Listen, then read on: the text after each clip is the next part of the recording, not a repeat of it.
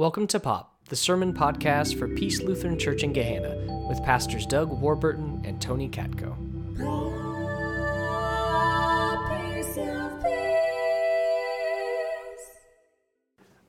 All right, so the reason that if you're a guest here today and you walked in and you see all these people wearing red, we are not celebrating an Ohio State victory.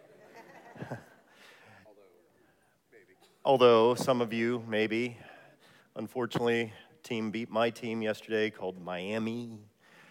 They wear red. Anyways, Reformation is today, Reformation Sunday. And if you don't know what that is, it's a day where Protestants, a lot of Protestants, and especially Lutherans, celebrate the reforms that Martin Luther brought to the church 500 so years ago and reformed the church at the time, nailing 95 theses on the wall and protesting against some of the teachings of the church. And so it's a day where we remember that, but why do we wear red? Just because we do, right? One of those things. No, it's red is the color of the Holy Spirit. And so on like Pentecost, a day where we celebrate the Spirit working through the church, is red, and red is the color of the Spirit. And so on Reformation Sunday, we talk about and hopefully reflect on the fact that the Spirit moved through these reforms. And so that's where red comes from. But here's our reading for today.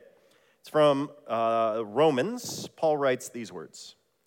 Now we know that whatever the law says, it speaks to those who are under the law, so that every mouth may be silenced and the whole world may be held accountable to God.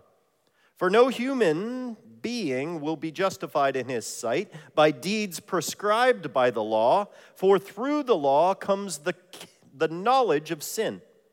But now, apart from the law, the righteousness of God has been disclosed, and it is attested by the law and the prophets. The righteousness of God through faith in Jesus Christ for all who believe. For there is no distinction, since all have sinned and fall short of the glory of God. They are now justified by His grace as a gift through the redemption that is in Christ Jesus, whom God put forward as a sacrifice of atonement by His blood, effective through faith. He did this to show His righteousness, because in His divine forbearance He had passed over the sins previously committed. It was to prove at the present time that He Himself is righteous and that He justifies the one who has faith in Jesus. Then what becomes of boasting? It is excluded. By what law? By that of works? No, but by the law of faith.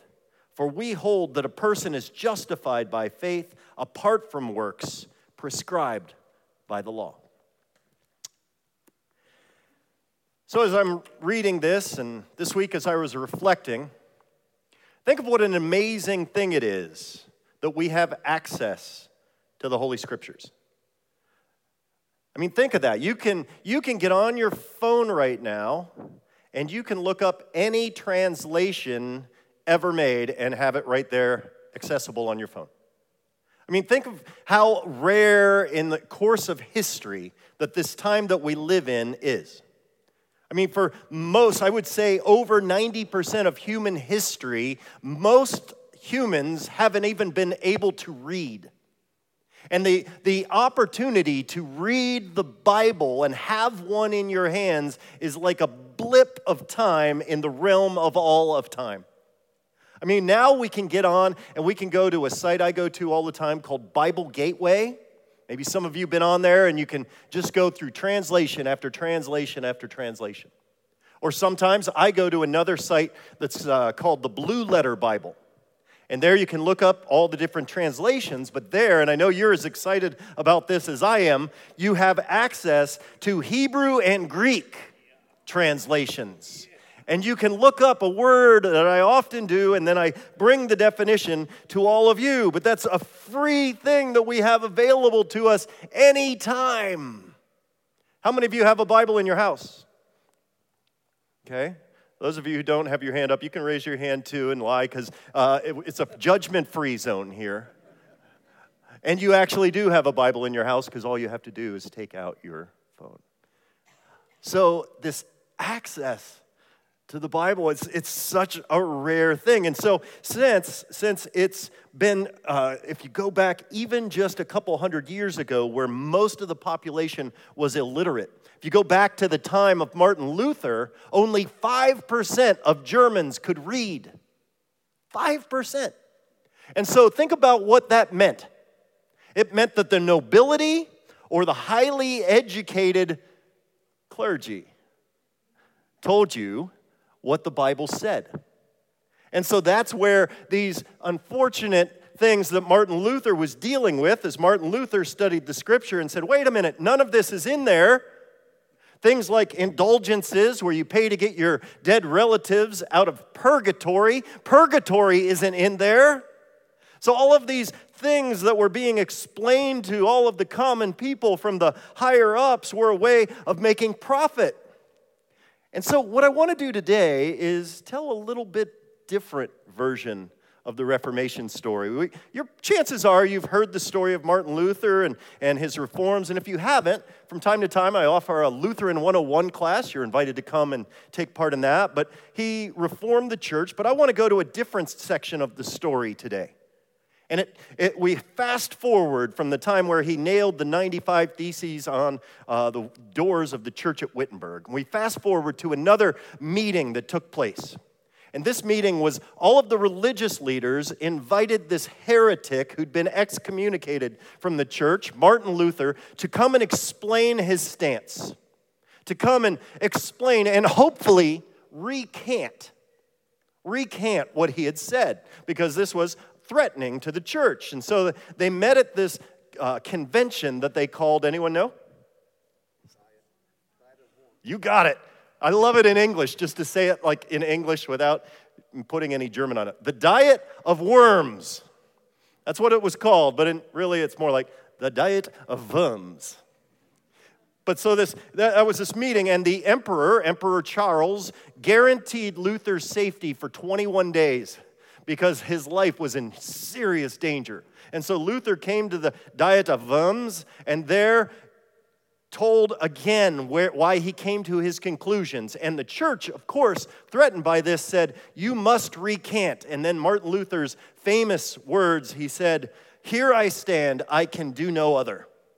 And there are actual, an art display with big shoes in Germany where you can put your shoes in, supposedly where Luther stood and said that. Here I stand, I can do no other. And so the emperor, who had guaranteed his safety for 21 days, basically said, all right, you've still got a period of time here where I can guarantee your safety, but go, and after that, you're on your own. So Luther took off. He went and made a few stops along the way, and then eventually was kidnapped. Maybe you haven't heard this part of the story. He was kidnapped. And as he's being kidnapped, he's being forced out of this wagon, he does what any one of us would do. He grabs his Hebrew Old Testament and his Greek New Testament, and he grabs them. These are the two things that are coming with me. Now, here's the good part of the story. He was actually kidnapped by friends that wanted to keep him safe. And they were led by a guy named Friedrich the Wise, who was an elector in the area, a powerful, important person. And he kidnapped him and for his safety and took him to this place. Anyone know what that is? Wartburg. Yep, it's Wartburg. It's a castle in Germany, and he was made to stay in one room. Now, here was the rules. He had one rule. He could not be recognized. His life was that in danger. And so they put him in a room, and it even had a stairway that would recoil so that only select people could bring him what he needed. And here he had to grow a beard and grow his hair out. It's hard for you to see it there, but an artist's rendering of what he might have looked like. They took his monk clothes and gave him night clothes, and he had to go by an alias now, so he went by, I love this, again in English, it's Junker George. Junker George, which actually means Sir George in German, but he was a knight, supposedly a knight, and growing his beard and hair out, and it was a time frame where he was severely depressed because they also gave him rich foods that he wasn't used to. He was kind of a bland food guy, and they gave him these rich foods, and so he had, shall we say, digestive issues. And he became severely depressed, and he lived in this room where for a period of time he wondered, and part of the reason he was depressed is the fact that he wanted to be out in the fight. The Reformation was now going on and things were happening, and he was one of the big influences of it, and here he sat in a room all by himself. And so in order to deal with his depression, he figured out, okay, I have to be productive in some sort of way, and he realized he had his Greek New Testament. And so he decided to make a translation of Greek into German. And so he worked on that, and he set himself a goal of 1,500 words a day of translating from Greek into German. And he really wanted this to be a translation that spoke to all people. He didn't want this to be another highfalutin translation. He wanted this to be something that everyone could read and understand. And so by the time he had grown out some hair and looked a little different, he snuck into the markets and the villages, and he would listen to how people spoke because he wanted to get the current, modern, contemporary language down. And so then he would translate. And as a matter of fact, he wrote to one of his friends a letter, and in it he said these words: "We shall employ you sometimes to find the right word, but give us simple words and not those of the court or a castle. For this book shall be renowned for its simplicity." And he finished it, and get this, 11 weeks.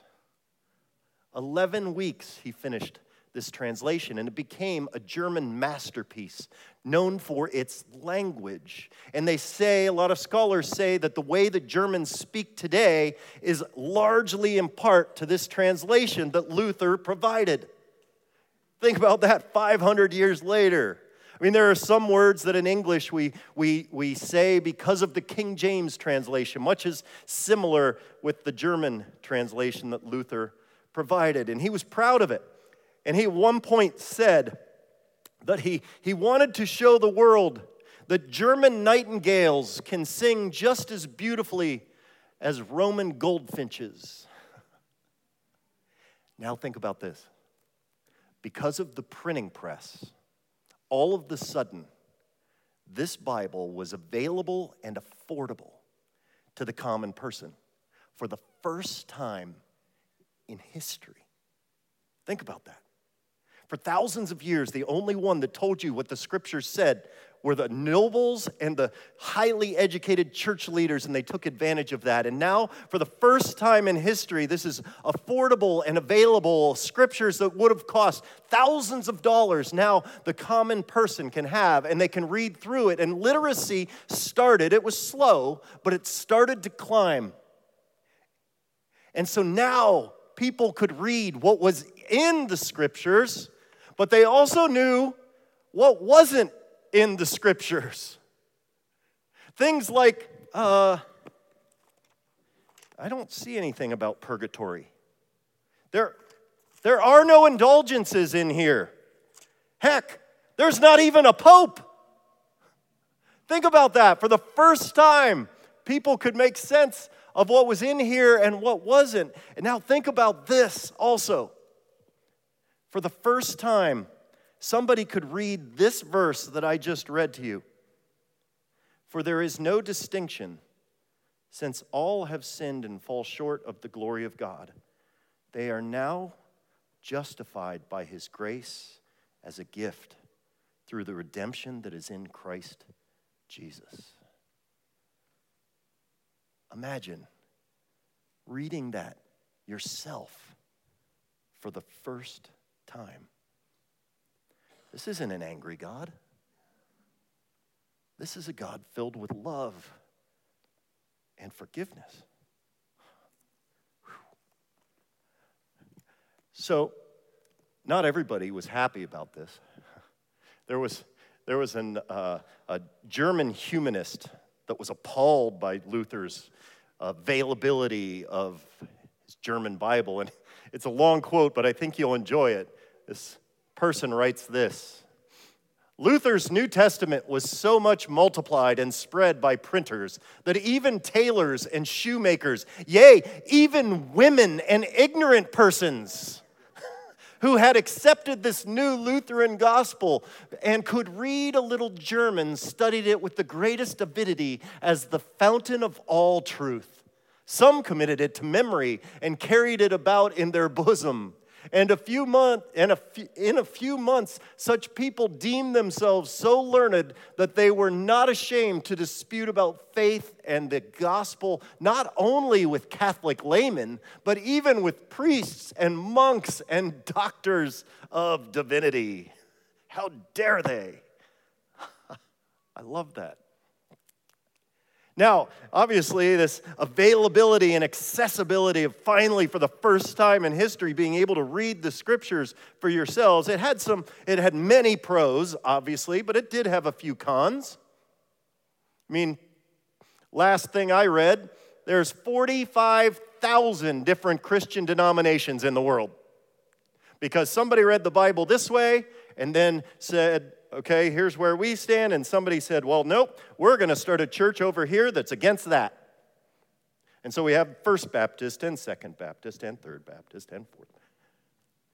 But I am going to guess you're like me, that most of the pros far outweigh the cons. The fact that we take it for granted, let's be honest, have accessibility to God's holy word inspired right in our palm of our hands.